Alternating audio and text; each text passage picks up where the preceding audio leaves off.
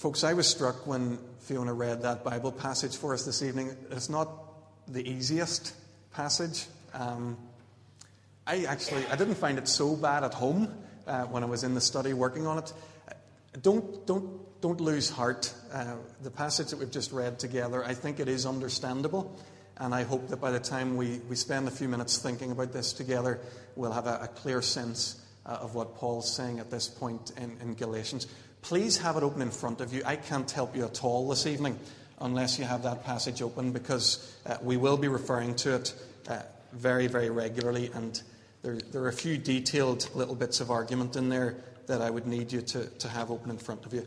So it's page 1169. Galatians chapter 3. And knowing that it's a tricky passage and that we're going to have to think a little bit, I think more than ever we commend ourselves to the help of God's Holy Spirit. So let's pray together just now.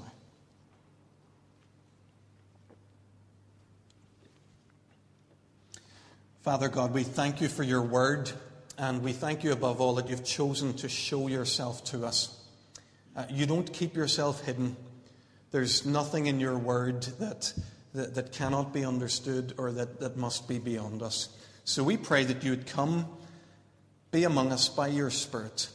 Help us to understand these things that we've read, but above all to see the implications of them for our lives and to live them out when you've shown them to us. We pray that you would help us here this evening, Father God. Amen. Paul is furious with the believers in Galatia. We saw that when we began this series 3 weeks ago, and it wasn't quite as clear in the passage which Philip guided us through last week, but it comes again to the fore in the opening verses of our passage this evening. Let's quickly remind ourselves why Paul is so agitated. What's going on? Why is he so angry?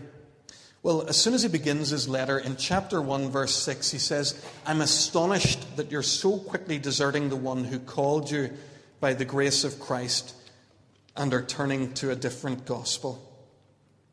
The believers, says Paul, in Galatia are turning from the gospel. And when you turn from the gospel, you turn from God. You can't have the wrong gospel and still claim to be with God. So there are Jewish Christians in Galatia. They're approaching Gentile believers in their community, and they're telling them, listen, you can't please God just by obeying or just by believing in Jesus Christ. You need more. You need to be circumcised. You need to enter into the rituals of the Jewish law. Jesus has saved you. That's good, but you need more.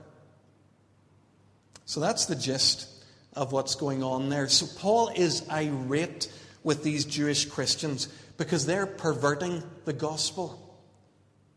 But we noticed this in the first week. He's not only irate with the Jewish Christians, he's irate also with the Gentile Christians who are allowing themselves to be led astray. There's a responsibility on God's people not to allow others to lead us astray from the gospel. So Paul begins his letter by making it crystal clear that he's angry with these Gentiles for giving up their freedom. And in the passage that Philip dealt with last week, Paul gives a considerable amount of biographical detail. And he uses it to demonstrate the freedom that he has found in Jesus Christ. There are three different movements there. First of all, Paul tells us that he was free to change. In verses 11 to 24 of chapter 1, he tells the story of how he once hated Jesus Christ. He persecuted the church, anyone who followed Jesus and loved him. But then God called him to a brand new identity.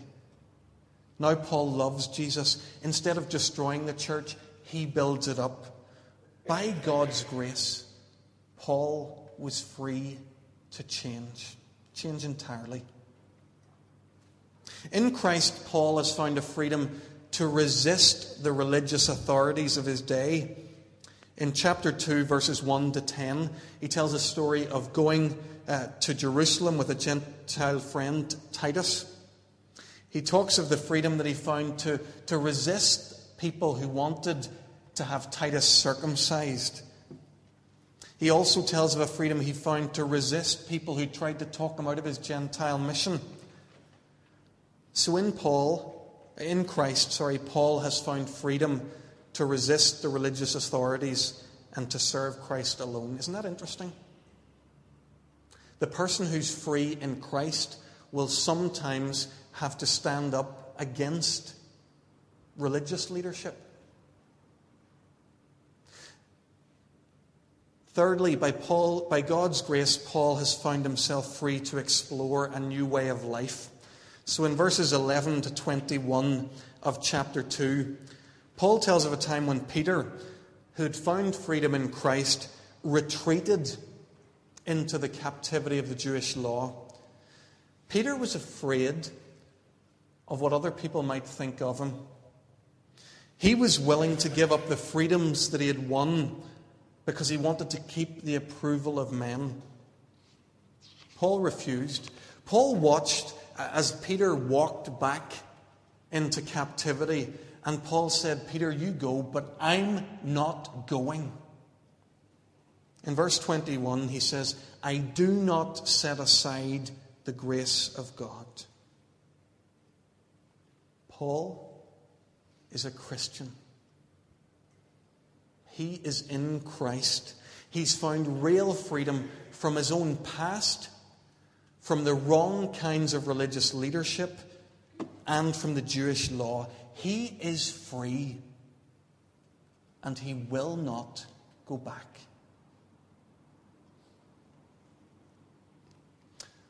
Paul won't go back into captivity, and he won't tolerate his Galatian friends doing it either.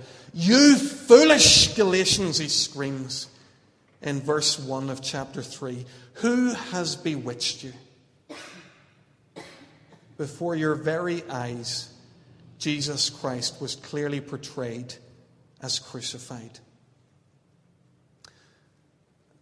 The verb here that underlies that, clearly portrayed, it talks about public notices or pictures or portraits that were put up in a public place to be read.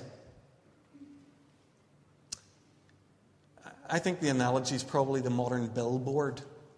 It's the thing that goes up in the place where everyone can see it. Paul preached Jesus in a way that was as clear as the cross that stands outside of our church this evening. This was totally in the open, entirely unmistakable. This is the Christian gospel that Paul preached. And Paul preached it so clearly and so openly that he's at a loss to see how his converts could be making this mistake that they are. You can understand this. This doesn't make sense, this letter, unless you allow it to be personal. Put yourself in the shoes of Paul. He's preached Christ to these people, and now they're wandering off. It's personal for him. That's why he's so angry. If the Galatians had truly grasped the gospel that Paul had preached, that Christ on the cross had done everything that's necessary for their salvation, then they would have realized that the only thing required of them was to receive and to believe. To add circumcision or to add any other part of the Jewish law, that's an offense to the finished work of Christ. That's why Paul's so angry. In verses 2 to 5, Paul starts to dismantle the position that these Gentile believers have taken. There's a long string of questions in there, but I'm only going to deal with the first because it's the important and umbrella one. He says, "I'd like you to know one thing from you. Did you receive the Spirit by observing the law or by believing what you heard?" Paul asks them to step back a few years in their own minds to that time when they first came to faith in Jesus Christ. That moment when they received the Spirit of Jesus. We're not sure how the presence of the Spirit was evident in their lives. Verse 5 seems to suggest that there were miracles going on in this church. So the Spirit, the evidence of the Spirit's presence was very real. For all that we don't know about the Spirit in Galatia, Paul's argument's clear. You guys received the Spirit of Jesus long before these Jewish troublemakers ever showed up. When you heard the gospel preached, when you believed what you heard, the Spirit came to you. Why then would you allow yourselves to be drawn away into captivity of the Jewish law? Paul is angry with them because they've left the simple gospel and they've entered into religious trappings. I wonder what Paul would make of some of our evangelical communities in Ulster this evening. Speaking from recent experience, I can tell you that there are well-meaning believers in churches not far from here who are caught up in all kinds of rules and regulations that have nothing to do with the gospel. These people are saved, well and truly, but they've picked up a whole system of churchy laws along the way. These laws are keeping them a captive, and they're effectively ending the opportunity that they will have ever to share the gospel with other people. You see, there are communities of God's people where you can't enter into that community. You can't become a Christian unless you take along a lot of other rules and regulations too. The kinds of things that we've talked about in the last few weeks. Rules about how you dress, what you eat or drink, what version of the Bible you use. You can add to them. You know what I'm talking about. There are communities in the province here where it's hard for a person to find Christ unless they buy into all this stuff as well. Folks, that's not only sad, that's anti-gospel. These communities make it hard for people to encounter Christ. Don't misunderstand me. It's hard for anyone to encounter Christ. Christ's demands on us to follow him, to carry our cross, those are very real. But those are the real demands of following Christ. What we don't need is churches adding layer after layer after layer of religious rules. Folks, Paul's anger with the church in Galatia is a very real anger, and it's one that we must be aware of. It's a very valid one still today. Let's come back to this situation in Galatia. The reason why Paul is so committed to clarifying this issue is because the stakes are so high. If the stakes aren't high, it doesn't matter if people are getting things wrong.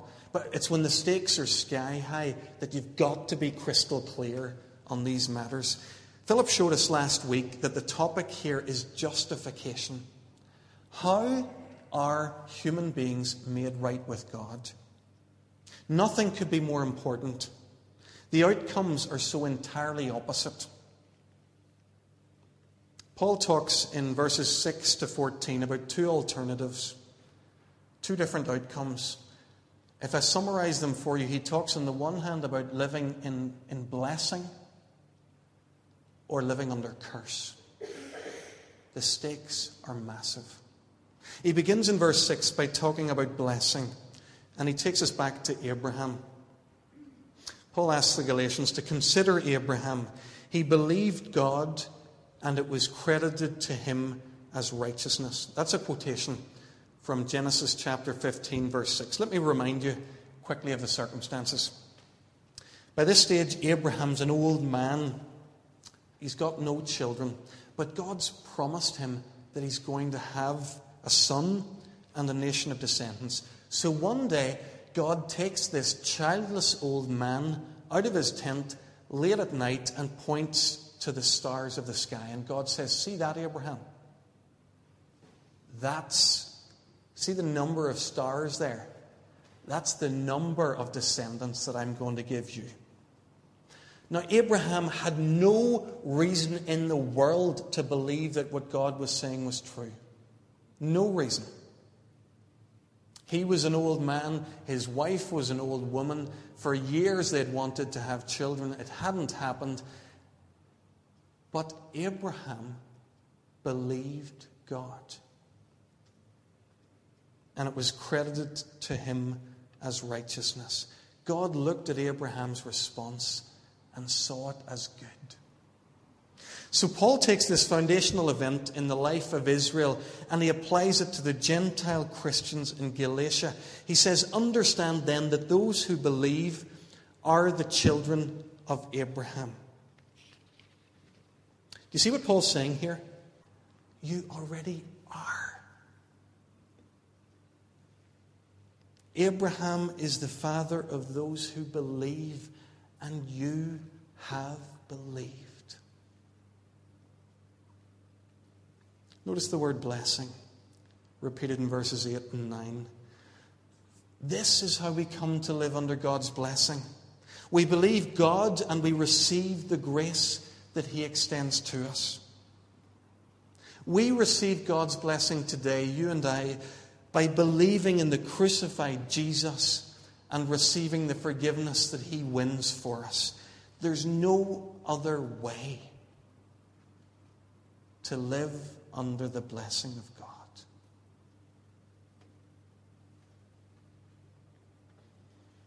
In verses 10 to 14, Paul goes on to contrast this life of blessing with the curse of living under the law. Look at verse 10. All who rely on observing the law are under a curse. For it's written, cursed is everyone who does not continue to do everything written in the book of the law. Paul's quoting the Old Testament here understandably, and he does so repeatedly throughout this passage. You'll see the footnotes at the bottom of the page in your Pew Bible.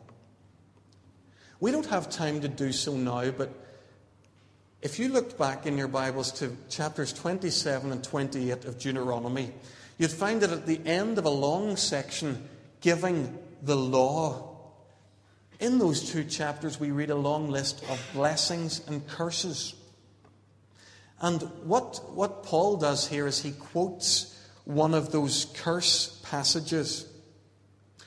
Any Jew hearing Paul at this point would have been entirely familiar with what he was talking about. They were very familiar with this world of blessings and curses.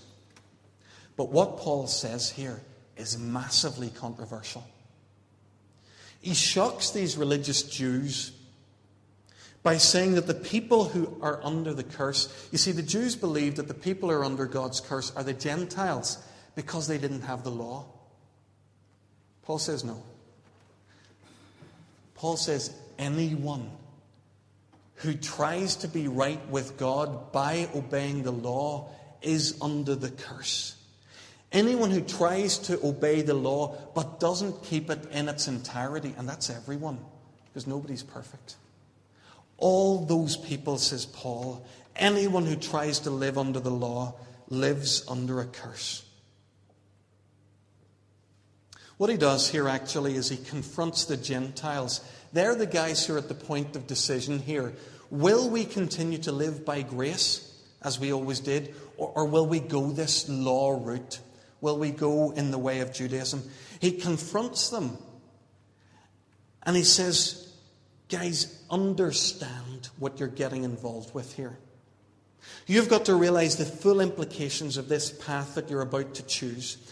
If you place yourself under the law, if you try to be justified with God by keeping the law, then you must keep the entire law. Otherwise, you risk living under the curse. Anyone who does not continue to do everything written in the book of the law is cursed. Friends, the logic is irrefutable. If you want to be made right with God by obeying the law, go for it. Enter into a perfect life from birth to death. Then you will be right with God. But remember what God's word teaches. All have sinned and fall short of the glory of God. All who live under the law are cursed.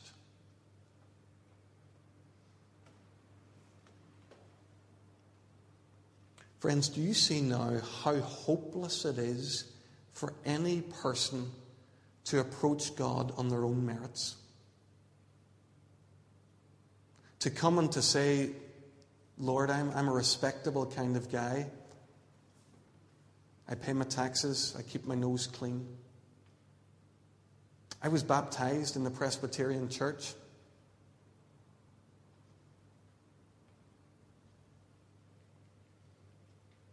Folks, if we come to God trusting in our own goodness and our respectability, if we choose that way, we are cursed. We're doomed. Each one of us must finally give up all hope of being made right with God in this way. And I would plead with you this evening, whoever you are, don't rely on yourself. You're maybe a much better person than I am. I trust that a lot of you are. I hope that you are. But you're cursed if you approach God on your own merits. Don't live under the curse of God. Please don't do it. In verses 13 to 14, Paul shows us how God has lifted the curse. Christ redeemed us from the curse of the law by becoming a curse for us. For it's written, "Cursed is everyone who is hung on a tree." Friends, Jesus did on the cross what we can't do for ourselves. The only way to escape God's curse is not by our work. It's through the work of Jesus. He has redeemed us. He's ransomed us. He's set us free from our captivity. This gracious mercy of God, it's open to all who believe. In verse 14, Paul tells us that Jesus redeemed us in order that the blessing might be given to Abraham might come to the Gentiles through Jesus Christ, so that by faith we might receive the promises of the Spirit. Folks, we've seen here, we can't ever be justified by the law. But any person can be justified before God by trusting in Jesus Christ. If we go the law route, we live a cursed life. If we receive Christ, we receive all the blessings that God would give us. If you've been following this argument, by this stage there's a huge elephant in the room. There's a question that's just crying out and begging to be asked. Paul, if that's all true, then what is the point of the law? And Paul asks that question in verse 19. What then is the purpose of the law? If God justifies people by believing in His promises, by receiving Jesus Christ, then why did the law ever exist? And to answer this question, Paul reminds us of how the promise and how the law first came into being.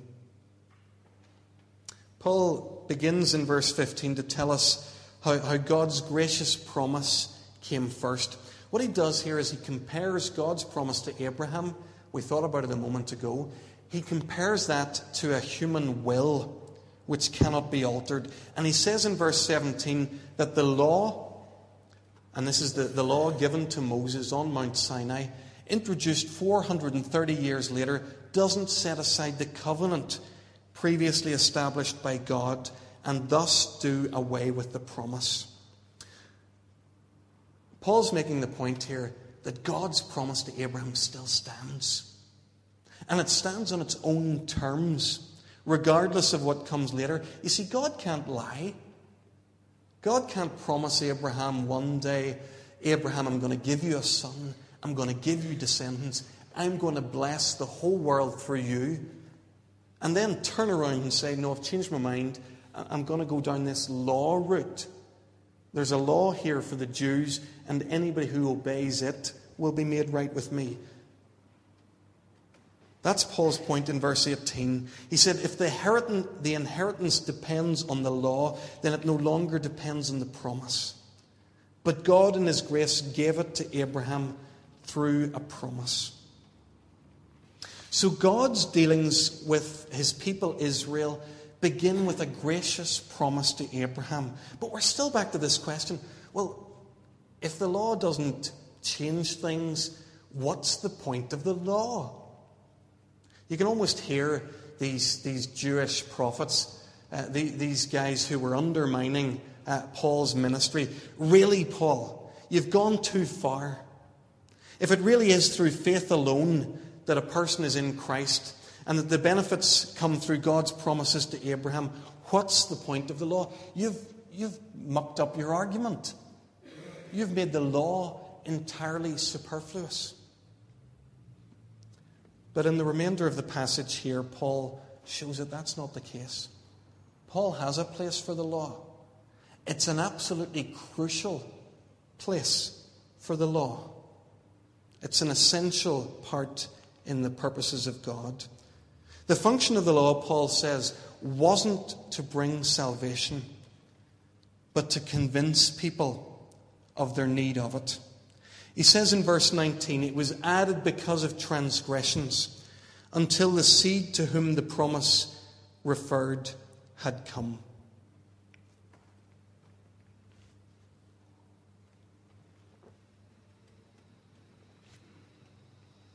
If you really want to come to grips with this particular issue, the purpose of God's law, Paul explains it much more fully in Romans. He tells us there that the knowledge of sin comes through the law. He says, where there is no law, there's no transgression. And he says, if it had not been for the law, I should not have known sin. So the main purpose of the law is to expose sin. It makes sin a legal offense against the stated will of God. Maybe I can help you with an example here. Speeding. It's always a bad thing. Speeding puts at risk the life of the person driving the vehicle, any passengers they might have with them, and pedestrians nearby. But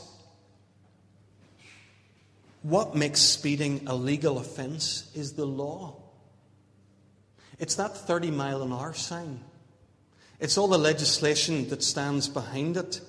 The law takes a bad action and makes it into a definite legal offense. An offense against the giver of that law. That's what the law does. It makes concrete our offense against God. Folks, it's important for us that we understand the role of the law in Christian theology. So I want you to stick with me just for a moment. We're nearly finished. Luther speaks on this subject in his usual forthright way. He says the law does not make men better, but worse. It shows them their sin, that by the knowledge of their sin they might be humbled, terrified, bruised, and broken, and by this means might be driven to seek grace and so come to Christ. Friends, isn't Luther right? We need the law to convince us of our need of Christ.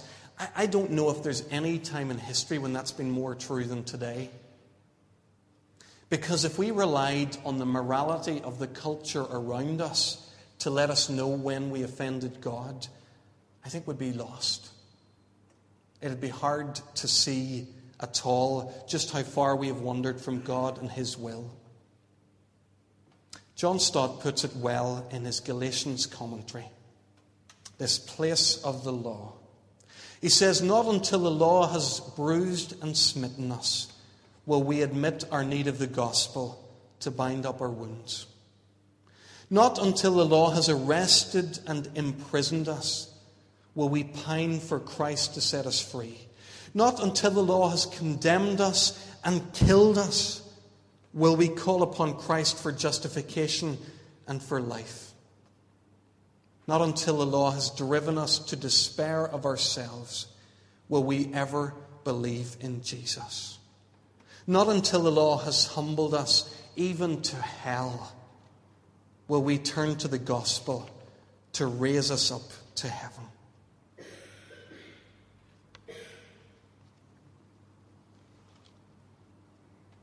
Brothers and sisters in Christ, do you see now why Paul is so angry? Why he's so driven and so desires to set the record straight in Galatia. What's at stake here is the very centrality of the gospel of Jesus Christ. To be wrong about this is to be wrong about everything.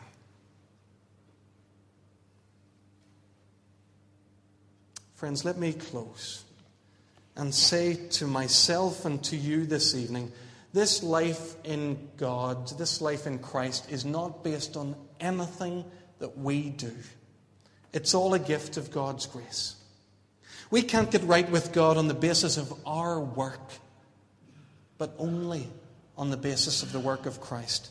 We can't please God by keeping His laws. That will only lead us to live under God's curse. The life that pleases God is the life of faith in Jesus Christ, the Savior, the one who took God's curse for us. This is the blessed life. It's the only free life. It's my heart's desire for me and for each one of you. Let's pray.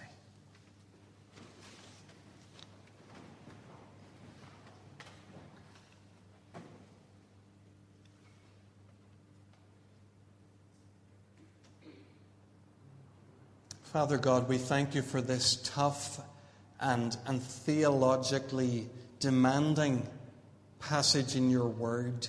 This passage which has a desire just to set the record straight. Thank you that you've shown us here clearly this evening, more clearly than we have any excuse to ignore. We cannot be right with you only by your grace and your mercy. So, Lord, we throw ourselves on you. We say that we have seen our sin. We know that we're cursed as we live under the law. We've seen our sin, and we need your mercy and grace. Lord, would you give us that? Thank you that we stand this evening at the entry point of a week when we will remember Jesus. We'll remember his long walk to the cross. We'll remember how he gave himself there for us because he loved us. Lord, help us, each one of us, because he loved us.